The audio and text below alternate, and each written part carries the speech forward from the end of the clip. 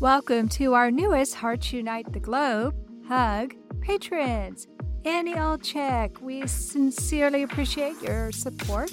Thank you for joining our community and making a difference through Patreon. Judy Miller, thank you for being our first Buzzsprout supporter for Bereaved But Still Me. Buzzsprout started a new program where you can actually support the podcast of your choice. There are so many ways you can support HUG.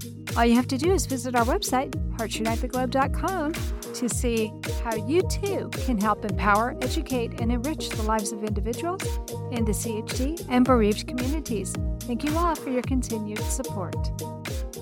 It's also good for the families because they can see, my kid can be a heart doctor or a nurse. There's no, you have heart disease, you can't do anything with your life.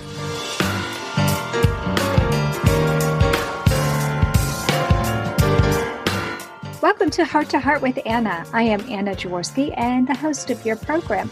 I'm happy you're here with us today. I'm thrilled to interview a very special pair of friends, colleagues, and so much more than that in today's episode, Heart Warrior Doctor Nurse Team, Treating Pediatric Cardiology Patients. Today we have a pediatric cardiologist and a pediatric cardiology nurse team, which isn't necessarily unique for Heart to Heart with Anna, but what is unique is that both members of this team were born with heart defects themselves. In this episode, we will get to meet one adult heart warrior born with tetralogy of Fallot and another one born with a single ventricle heart, specifically hypoplastic right heart syndrome. Today, we'll learn about these amazing heart warriors, how they became a dynamic duo, and what advice they have for other heart warriors considering a job in medicine. With me today are Brandon Lane Phillips. He is an author. In fact, he is an award-winning author and a pediatric cardiologist with tetralogy of Fallot. Brandon Lane Phillips was born in Alexandria, Louisiana, to Jerry Phillips and Carolyn Wagner Phillips. Dr. Denton Cooley performed Brandon's first open heart surgery at Texas Children's Hospital in Houston, Texas in 1979. Brandon graduated from Louisiana Tech University with a Bachelor of Science degree in chemistry. From there, he moved on to attend Tulane University School of Medicine. He had his second open heart surgery performed by Dr. Francisco Puga at Mayo Clinic in Rochester, Minnesota, in the summer between his first and second years of medical school. Brandon completed his general pediatrics residency at Texas Children's Hospital and his pediatric cardiology fellowship at Mayo Clinic. He was trained by the physicians who provided care for him during his 2 heart surgeries, and I'm very excited to announce that he is the first winner of the Baby Hearts Press People's Choice Award for his book, When I Wish Upon a Star. I also have Chris Donald joining us today. Chris Donald is a pediatric cardiology nurse with hypoplastic right heart syndrome. She is currently at Ochsner's Children's Specialty Clinic in West Monroe, Louisiana, and has worked in a variety of settings with a pediatric cardiology focus. She earned her Bachelor of Science in Nursing from Texas Tech University Health Science Center. In addition to her role as a nurse, Chris has also spoken about the patient perspective of living with adult congenital heart disease at the American College of Cardiology. In her spare time, Chris enjoys spending time with her husband, Brian, and her son, Harrison, and 2 daughters, Daisy and Zelda. Now, I will tell you that her son is human, and her 2 daughters are sweet little dogs. She also enjoys jogging, gardening, and cooking. So let's get started. Welcome back to Heart with Anna, Dr. Phillips. My longtime loyal listeners may remember you from when you were on a program entitled Interwoven Lives and Congenital Heart Defects. Anna, thank you so much for having me on again. I'm super excited to be here today with one of my closest friends. This is going to be great. I know. I'm so excited. When you told me about Chris, I just knew we had to do a program with the 2 of you. So this really, really is exciting for me. Thank you so much for inviting us. Well, Chris, this is going to be a lot of fun. Let's get started with you, Brandon. I mentioned in the intro that you were born with tetralogy of Fallot and that you've had 2 surgeries. What do you think it's important for people to know about your heart condition? Well, I think if you look at the medical textbooks, you'll learn tetralogy of Fallot has 4 different defects. ventricular septal defect or hole in the bottom part of the heart, an overriding aorta, pulmonary stenosis, and right ventricular hypertrophy. You might even read that it's the most common cyanotic heart defect. I think one of the most unique things that I learned when I was in my fellowship is that actually they describe it as one single defect that leads to the other defects that they say make up the 4 defects of the heart. One of the things that also caused me to learn was the fact that every heart is unique and that there's varying degrees of severity in congenital heart disease, and that even though we call several things or several hearts tetralogy of Fallot, there really can be quite a bit of difference between them. I think is really one of the most unique things about congenital heart disease. Yeah, I think you're right. I think that is one of the unique things, because we'll learn the same thing when we talk to Chris about her heart defect. Hypoplastic right heart syndrome does not mean the same thing for every single patient. And I've been learning that about tetralogy of Fallot as well. Is there a genetic component to the tetralogy of Fallot? There are some genetic syndromes that lead to congenital heart defects. I can't think of one specifically that leads to tetralogy of Fallot, but DeGeorge syndrome is associated with tetralogy of Fallot, but it's also associated with truncus arteriosus and some other defects. By and large, with many congenital heart defects, there's not an underlying cause that we can identify. And I think that's always important to discuss with the families, because even a lot of my patients' families feel that maybe it's something they did during pregnancy that caused the defect. But in a lot of cases, we really don't know what the cause is. I'm so glad you said that, because one of the things that frustrates me is when the doctors will say it's a fluke of nature. That's what was said to me when my son's heart defect was first diagnosed. And that doesn't feel right to me. I just don't like that expression. And I really think that there has to be some kind of cause. And I would like to know what it is so that we can stamp it out in the future. But calling it a fluke of nature just feels wrong to me somehow. Does that make sense to you, Brandon? It does. I think one of the things I remember from my very first day of medical school is that they told us that 50% of fetuses are actually spontaneously aborted. And many people are actually pregnant and not even realize that they're pregnant. So there are so many things from congenital heart disease to other anomalies that can cause the fetus to be aborted that I really think it's unique that anyone is born normal. Just because of the wide variety of things that can actually lead to early demise of pregnancy.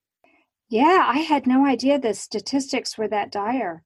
Thank you for that information, Brandon. Nobody's ever given me that kind of information on the program before. That's really, really interesting. Well, now I get to meet Chris. So welcome to Heart with Anna, Chris. Thank you. I'm really excited to be here today. I'm excited for you to come on the program. I really enjoyed meeting you at the ACHA Gala in 2019 in Houston. It was a lot of fun. I was so excited to spend that time with y'all. Yeah. Let's start by talking about hypoplastic right heart syndrome, because I know that that is a term that is used for a variety of defects, like we were just talking about with Dr. Phillips. Can you tell us specifically about your heart defects and what surgeries you've had? I have hypoplastic right heart syndrome, and with that comes tricuspid valve atresia and pulmonary valve atresia. So I'm missing my tricuspid and pulmonary valves, and my right ventricle didn't form. Oh, wow. So I had my first heart surgery within 24 hours of birth. I was born at a hospital next to the Children's Hospital. I was very grateful of that. And I had my BT shunt within 24 hours of birth. Wow. Now, did your mother know while she was pregnant that you had a heart defect? She did not know. She didn't have an ultrasound done ahead of time. So it was a huge surprise to her. Absolutely. What hospital did you have your first surgery at? I had my first surgery done at Driscoll Children's Hospital. And that was actually the same hospital that I worked at in the NICU years later. Oh my goodness. That is so cool. So you're a Texan. I am a Texan. Well, that's awesome to know, because as you know, I am a Texan too. Driscoll has a very good reputation in our state, even though it's way, way, way far south compared to where I am. Yeah. And that's where Dr. Phillips and I met originally. Really? You met at Driscoll? Yes. Were you both working there? We were. Oh, my goodness. I was in the NICU and he was a physician there. Wow. Okay, so you had your first surgery there, then you went back and worked there, and you met the doctor that you're working with now there. So that place has a lot of special importance to you, doesn't it? It does. It really does. Now, you had the Blalock-Taussig shunt there before you were even a day old. When did you have your next surgery? And I'm guessing it was a Fontan? No, I actually had the bidirectional Glenn next. And that was when I was probably about 18 months. Mm-hmm. And then I had a heart cap at Texas Children's. And then when I was 4 or 5, I had to have the Fontan. And my parents drove me up to Mayo Clinic. And I had my Fontan with Dr. Puga, which happens to be the same surgeon who operated on Dr. Phillips. Texas Heart Institute were offering us a mechanical heart, and he said, "No, Dad, I've had enough. Give it to someone who's worthy." My father promised me a golden dress to twirl in. He held my hand and asked me where I wanted to go. Whatever strife or conflict that we experienced in our long career together was always healed by humor. Heart to Heart with Michael. Please join us every Thursday at noon Eastern as we talk with people from around the world who have experienced those most difficult moments. This content is not intended to be a substitute for professional medical advice, diagnosis, or treatment. The opinions expressed in the podcast are not those of Hearts Unite the Globe, but of the hosts and guests, and are intended to spark discussion about issues pertaining to congenital heart disease or bereavement. You are listening to Heart with Anna. If you have a question or comment that you would like addressed on our show, please send an email to Anna Jaworski at anna@hearttoheartwithanna.com. That's anna@hearttoheartwithanna.com. Now, back to Heart with Anna. How did a Louisiana boy end up at Driscoll Children's Hospital?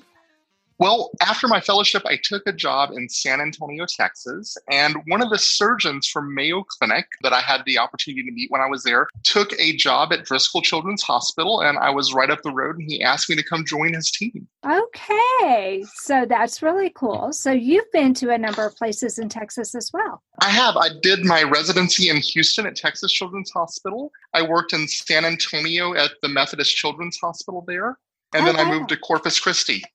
Oh, my goodness. So when did you first meet Chris? I was doing NICU rounds one day at the hospital in Corpus Christi, and a nurse approached me to talk to a family that had a child with a new diagnosis of congenital heart disease. Chris didn't feel that the family was bonding with the baby as well as she would like because they were afraid that the congenital heart disease was a death sentence. So she asked me to let the family know that children with congenital heart disease could survive and flourish. And she even gave herself as an example of that. She went through her whole history and told me that she was a congenital heart disease survivor, that she had surgery at Mayo Clinic. And I just couldn't resist telling Chris my story as well. You know, when you meet someone new with congenital heart disease, it's like finding family. And I was just floored by the fact that she and I both had the same surgeon. I thought that was so cool from the start. Yeah. So, of course, I was more than happy to talk to the family with her. And in fact, both of us kind of shared our story with the family that day and kind of gave the family a lot of hope. Yes. Well, we have a lot of programs at Driscoll where we would get involved with our patients. We had a heart camp and we would do heart walks. So I asked Chris if she wanted to come volunteer with those programs. And the staff in the clinic got to know Chris. And when we had an opening for a cardiology nurse, they called me and asked me if I would call Chris and ask her to come work with us. So that's how Chris and I initially started working together. And we worked together my last few years at Driscoll Children's Hospital. In fact, when I left Corpus to move to my current job in West Monroe, my last night in Corpus Christi, I had dinner with Chris and her husband, Brian. So I moved to Texas. Chris seemed really sad that I was leaving. And about a year after I moved her to Texas, her husband completed his pharmacy residency and was looking for a faculty position. And he interviewed here at the pharmacy school at ULM, University of Louisiana, Monroe. So Chris and them stayed with me when they were looking for houses after he accepted the position. They found a house right up the road from me. Chris and I are actually neighbors.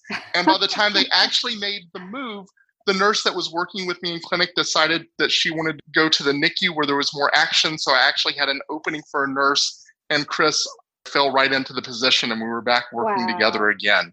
Oh my gosh. It's almost like everything was meant to happen like that, isn't it? It is. So much of my life, Anna, has just fallen into place just the way that it seems it was meant to be. And I get to go to work every day and get to work with one of my closest friends and someone who definitely understands the patients that we deal with, and not just their congenital heart defect, but all the emotional things that come along with having congenital heart disease. Yeah. You know, I kind of jokingly say all the time that Chris and I may actually be the only nurse physician team in the whole country where both of us are congenital heart disease survivors. And I think that's pretty cool. I think it's really cool too. And I would love to know if there is somebody else out there that's like that. I am meeting more and more doctors and nurses who are born with heart defects, Dr. Phillips. It's amazing to me. Absolutely. I think a lot of people want to kind of go into what they know. And, you know, I certainly bonded with my pediatric cardiologist as a kid and just wanted to emulate him. And I would go to my appointments and he would call me his friend. And I just felt so much love and care by him that I just decided that that's what I wanted to do. And by the time I was 4 years old, I knew that I wanted to be a pediatric cardiologist like him. I just love that story. I just absolutely love that. Chris, I know that you have a really unique story too, because you actually started your relationship with Dr. Phillips, if I'm not mistaken, as his patient. Can you talk to me about that? I lived in South Texas near Driscoll, and then I went to Texas Tech, had a cardiologist in Lubbock, and then I came back to South Texas, and I went to the same cardiologist I always had. And he had kind of gotten to the point where he didn't want to see all the adult patients, especially the pretty complex adult patients. And so he was transitioning them to some of the other cardiologists in the group who had an interest in adults. And so he asked Dr. Phillips to actually take me on as a patient. And I don't think at the time he knew that I was the patient that the other cardiologists had told him about. So I don't think he was expecting to see me in the appointment when I first showed up. Yeah. So he's always been Dr. Phillips. So we've had Thanksgiving together. We've done Christmas here and there. We're right down the street. So we see him outside of work a lot. He is still Dr. Phillips no matter what. You can't call him by his first name. I totally understand it. I became a teacher, and my first teaching job, I came back and taught at actually my rival high school. And when I saw fellow teachers who had been my teachers, I couldn't call them by their first name. Even when they told me to, I still had to call them Mrs. Wheeler or Mr. Knight, because that's how we Southern girls are, isn't it? Anna, it's the same way with me. When I had my last procedure at Mayo Clinic, I went to my physician's home. They invited me to their home for breakfast the morning after she replaced my valve. And I was talking to her and I said, Dr. Sabalka, and her husband looks like, you realize you're not in fellowship anymore and her first name is Allison. I go, she just put a valve in me. She is still Dr. Sabalka and always will be. Good for you. Good for you. I think that shows a certain amount of respect that maybe we don't have enough of that nowadays. I don't know. I'm an old-fashioned girl. I think it's sweet. To be honest with you, I just think it's sweet. Well, we all hear horror stories about how difficult it is to go through medical school. Can each of you tell me about your journey becoming a medical professional and how your heart defect played a role in your choice of profession? And Brenda, I'm going to start with you because I know from the intro that you had surgery while you were in school. So tell us about it. So when I started medical school at Tulane, I was asked to go meet with a pediatric cardiologist. I thought someone had just read my admissions essay and knew that I had an interest in pediatric cardiologist because I was a patient and I was going to go find out how to become a pediatric cardiologist. That conversation led him to ask, did I have a pulmonary valve? And I'm like, I don't think so, but I don't really know for sure. Well, can I do an echocardiogram? And on the second day of med school, he told me that I needed to leave medical school to go have another open heart surgery. And that's how I actually ended up at Mayo Clinic. I'd always had all of my care at Texas Children's Hospital, but he had recommended that I go to Mayo Clinic for my next surgery. And when I called my doctor in Houston, he just like, Brandon, you know, medicine's gray and two doctors can look at the same set of data and come to two different opinions. I'm more than happy to send your data to Mayo Clinic. He goes, in fact, I trained many of them up there, and I'm happy to see what they have to say. And the people at Mayo agreed that I need to have surgery. So that's how I ended up at Mayo Clinic for my surgery and ultimately for my fellowship in cardiology. But from the time I was a little kid, I always knew that I wanted to be a pediatric cardiologist. It was the only thing that I ever remember telling my family that I had wanted to do. No one in my family had ever gone to college, much less med school. I just really loved my pediatric cardiologist, and he completely inspired me to decide that I wanted to pursue a field in this. Yeah. Honestly, I can't imagine doing any other type of medicine and loving it as much as I do pediatric cardiology. That's just so awesome. I love that. Chris, what about you? What was your journey like to becoming a nurse? Mine's pretty similar. I kind of grew up always wanting to be a nurse. We lived on a farm, and I have pictures of me in all of the shoe covers and the hair bonnets that the nurses would give me delivering kittens. So it's kind of one of those. I know, it's something I just always wanted to do. I grew up knowing I was going to be a nurse, and that was my goal, and that's what I did. It's kind of like what Dr. Phillips said. I wouldn't want to do anything else. And so that's where I'm at. But okay, so I understand wanting to become a nurse, but there are so many different areas in nursing. Isn't it hard to deal with people whose children, because you do pediatric cardiology, right? I do. I started off with the neonatal ICU. Okay. But isn't it hard to deal with families who have the exact same heart defect that you do? It really isn't, because you know what they've been through. You know what it's like. You know, it's really one of those, you've been in their shoes. Mm-hmm. And I feel for the kid, because it's one of those, I know what it's like to live and grow through it, and, you know, wanting to do everything. And I don't know. And it's also good for the families, because they can see, you know, my kid can be a heart doctor or a nurse. There's no, you know, you have heart disease, you can't do anything with your life. Right, right. You know that there aren't the limitations on there that you might be afraid that there would be, but I think it's admirable that you want to work with patients like you, because I imagine that it could be really challenging at times when your patients aren't doing well. I mean, for me, that would be the time that I think it would be the hardest. So that is the hardest part. I've always been the type that if one of our patients dies, I will go to the funerals and make sure that the families that we've come to know and love get the support, knowing that we cared enough to be there. And that is the hardest part about my job, because it's one of those, I'm alive and doing well.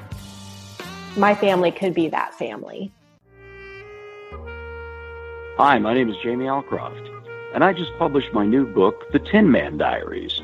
It's an amazing story of my sudden change of heart as I went through a heart and liver transplant.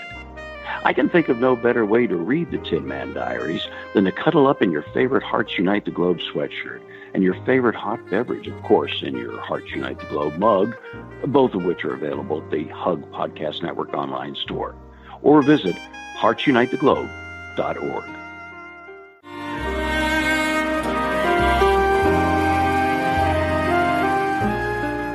Tonight Forever by the Baby Blue Sound Collective. I think what I love so much about this CD is that some of the songs were inspired by the patients. Many listeners will understand many of the different songs and what they've been inspired by. Our new album will be available on iTunes, Amazon.com, Spotify. I love the fact that the proceeds from this CD are actually going to help those with congenital heart defects. Enjoy the music. Home Tonight Forever.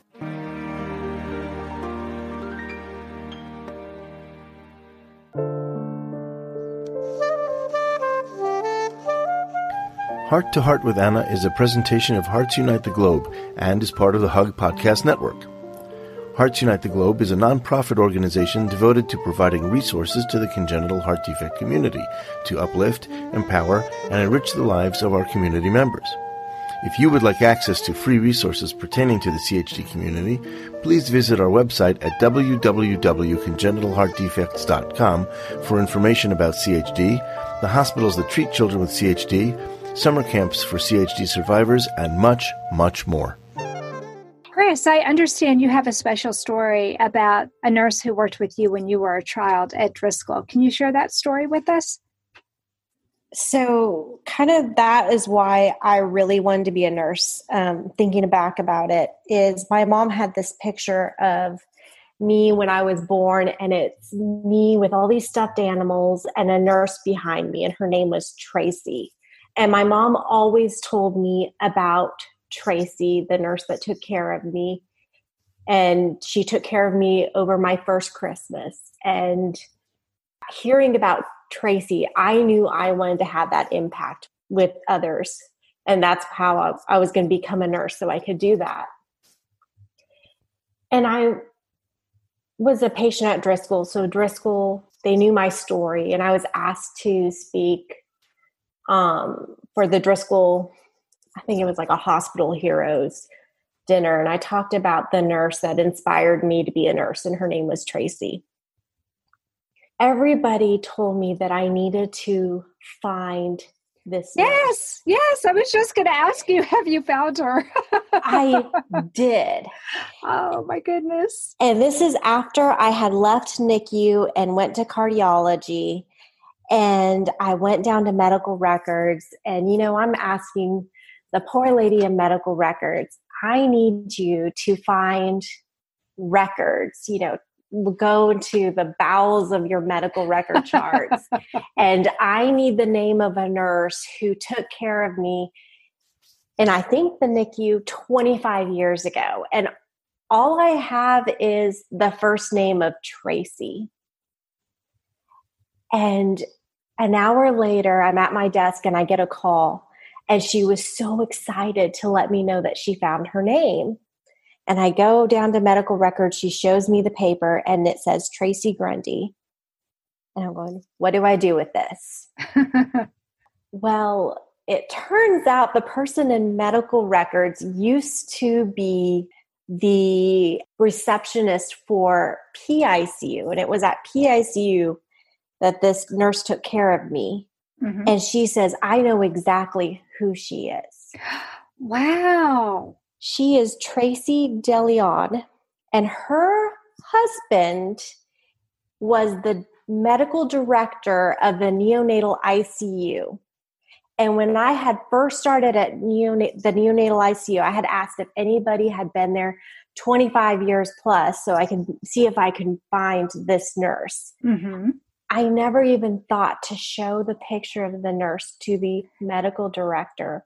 Oh, my I had worked in there for 2 years, and his wife was the one who took care of me. Oh my gosh, that is such an amazing story. Wow. So we met up, we had lunch. The next time I was asked to speak for the Hospital Heroes thing again, and I got to bring up Tracy and thank her in front of everybody. And it was just amazing. That is lovely. That is a wonderful story. I bet she is so happy that you grew up to be the fine young woman you are and that you decided to become a nurse because of her influence, partly because of her influence. Yeah, she was very excited. She's actually, I think she teaches nursing school at some point. So it's really neat. That is really neat. Well, it seems like more and more adults with congenital heart defects are choosing to go into the medical field. What do you do to stay well? I know that being a nurse and being a doctor is so physically demanding. Brenda, what do you do to stay well? We'll start with you. Early in medical school, when I found out I needed to have open heart surgery again, the pediatric cardiologist there gave me some sound advice. You have to take care of yourself before you can take care of anyone else. Mm-hmm. And even in med school, I would make sure that I had downtime. I love to travel. I love to write, take walks, swim, listen to audiobooks. Recently, Chris talked me into getting my own puppy, which has been tons of fun. Neat. And I think also for all congenital heart disease patients, one of the most important things that you can do to take care of yourself is to go to your follow-ups with your pediatric cardiologist or adult congenital cardiac specialist. Yes. I've seen so many patients that delayed their care and came when they were in dire straits, where if they had come for their routine care, things could have been called earlier. Right. So I think that really is probably one of the most important things someone with congenital heart disease can do is continue with your follow-ups. Right. Oh, I agree with you 100%. Chris, what about you? Nursing can be very physically demanding. What do you do to stay well? I do not like to sit still. So I think most of it is keep yourself busy, keep well mentally. I love spending time with my son and my husband. The other thing is we are diehard do-it-yourselves remodelers. And so at work, they're used to me remodeling my kitchen. We just built a backyard patio, and it gives you a mental break. I mean, it's still demanding to come home and remodel your kitchen in your spare time, but it kind of is that mental break and getting things done and just, I don't know, enjoying the time you have. Right. And totally different than what you're doing during the day where you're helping those patients. And you can see an end in sight. Whereas when you're working with patients, hopefully there's always going to be tomorrow and who knows what new problems might pop up. But when it comes to doing the remodeling, eventually there is an end in sight. There is, thankfully. Right. Right now, it's April 2020. And for those of you who are listening to this show right as it's coming out, which is going to be in May 2020, we are dealing with a pandemic. We're dealing with the coronavirus or COVID-19. I'm wondering how that has affected you as heart patients, because both of you are in that at-risk category. So Chris, how has the coronavirus affected you and your work? We're doing everything we can to keep our patients safe, and then we just don't go out. We stay home. Yeah. So you're following the same directions that everybody else in the country is pretty much supposed to be following. Yes. And my mom made us some beautiful masks. Mine is Texas Tech. There you go. What about you, Dr. Phillips? What are you doing during the coronavirus? How is that affecting your health? Just staying at home more, doing the social distancing. I'm seeing a lot of patients virtually from home, coming into the clinic when I need to. But Chris and I have always done a really good job because we are at higher risk really for any respiratory virus. Sure. So even throughout the years, if someone comes in with a cough or a cold, we're gowning, masking, gloving, doing all of those things. We probably go maybe even a little bit overboard, but we both know that we are at higher risk even just during normal respiratory season. Right. Well, I think that's fair. And I think that's wise that you are aware that even the flu and even those other illnesses that can attack the chest and especially the lungs, that you are at risk for that. Yeah, even a common cold, I seem to keep it a little bit longer than most people and seem to be a little bit more down with it. So I usually just try to do everything I can during that time of year just to keep myself healthy. Right. We do a lot to make sure that we're wearing what we need to be wearing if our patients are sick. I remember when I was pregnant, and if there was a patient that was coughing or anything, they kept me out of the room at that time. Well, that's good. That's good that they were aware. And I think that living with congenital heart disease, we are more aware of germs, don't you? Because I think that I keep my house cleaner now than before having a child with a heart defect, just because I was aware of the germs that could cause illness with Alex. Do you feel that since you were raised with a heart defect that maybe you're a little bit more aware than somebody who wasn't? Definitely. My mom did everything in her power to keep the home as clean as she possibly could. And during the pandemic, Mom's actually staying here with me, and every day she finds something here in my house that needs to be cleaned, whether it really needs it or not. I'm sure she's right, and it does need to be cleaned, Dr. Phillips.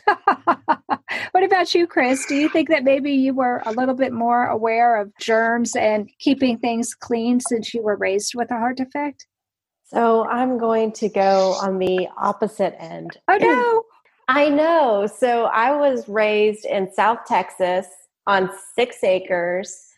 My parents bought a house on a hill. It was a gorgeous house that hadn't been occupied in 10 years. It was falling apart.